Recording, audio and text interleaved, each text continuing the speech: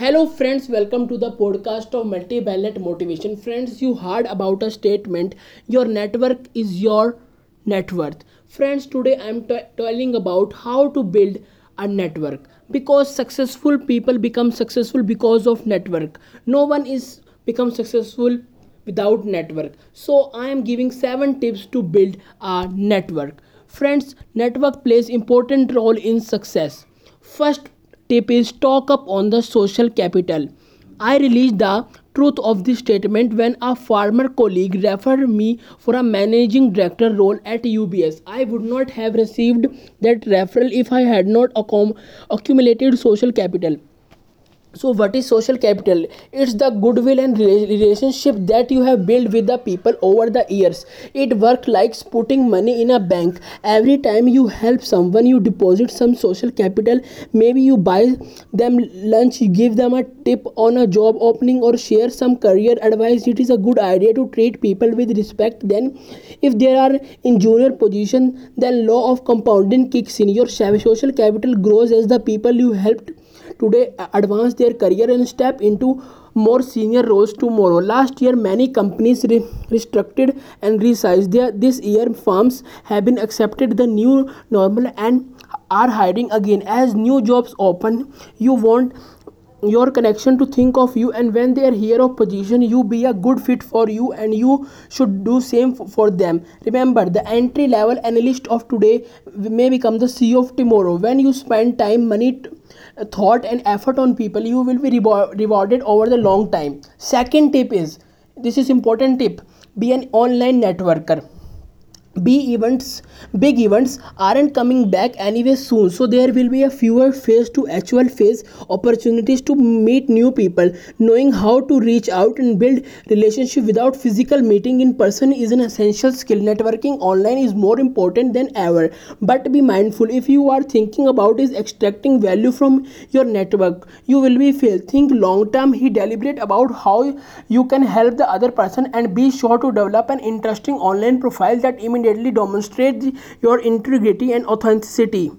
As senior executive, I know Matt is creative guy with retail and consulting experience. He builds genuine connection through LinkedIn. When he saw his LinkedIn connection, Dania was leaving her role at Apple in Hong Kong for an opportunity in New York City. He reached out and congratulated her. Dania thanked him and mentioned Apple was still looking for her replacement. Matt expressed his interest and landed an interview and got the job. None of that would have happened had Matt not started at all of with, "Hey Dania, wishing you very well in your adventure in your New York."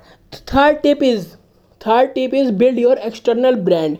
Your employer impression of you is usually formed within first few months of your tenure there. Unless they do something dramatic, your colleagues will be a hard time changing their perception of you after that. On my LinkedIn followers, Anna worked at Big Four accounting firm in London. Here what she told: 6 months ago I wanted to pivot and embark on a new career journey, but chasing opportunity and sending countless follow-up emails did not help at all. I changed my strategy and followed your advice to build up external brand. I started a podcast and blog. Then opportunities that were previously unattainable suddenly presented themselves. Not only that, I was offered a promotion opportunity as my team looked at me in a different light. So if you are feeling stuck and wondering why you have not found any opportunity, consider building your external brand and use that to change your colleagues and managers impression of you.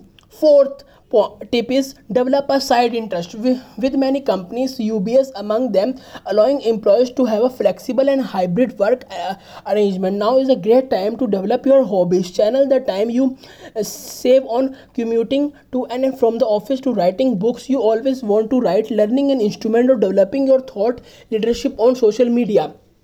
Side interest will help you to grow more creative, expand your network beyond your usual circle, and make you happier and more fulfilled. The happier you are and more productive you will be, and that benefit your employer too. Fifth is request an internal transfer. The career path of the bank CEO tends to have nothing in common. Most have stayed with same firm for at least a decade and have served in various roles.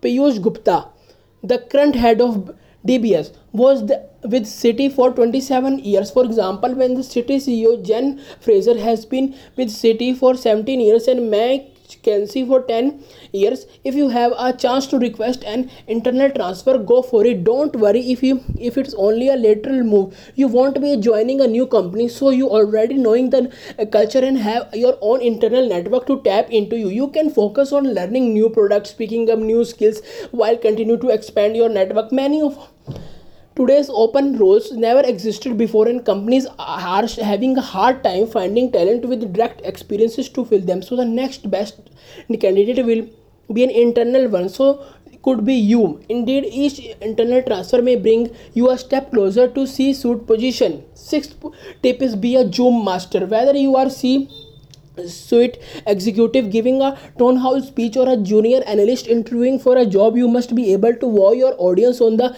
other side of the video conferencing screen. Digital meetings are here to stay.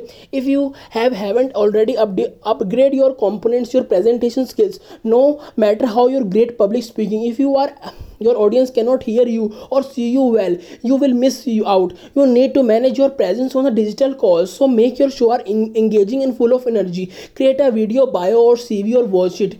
What can improve, how can be more compelling. Be honest with yourself and focus on the areas most in the need of cultivation. 7 tips and last one is allocate some times to doing nothing. Working from home may eliminate your commute, but it may not leave you enough downtime for yourself. Don't underestimate the usefulness of putting your brain in neutral. A carefree state of mind can be great catalyst for creativity. Set aside some time for thinking and walking. You can brainstorm how you want to meet next month, what new skills to pick up, or simply enjoy nature and let your mind wander a little. You will be amazed what fresh ideas you will come with. To be sure, you should not feel the need to implement all 7 strategies.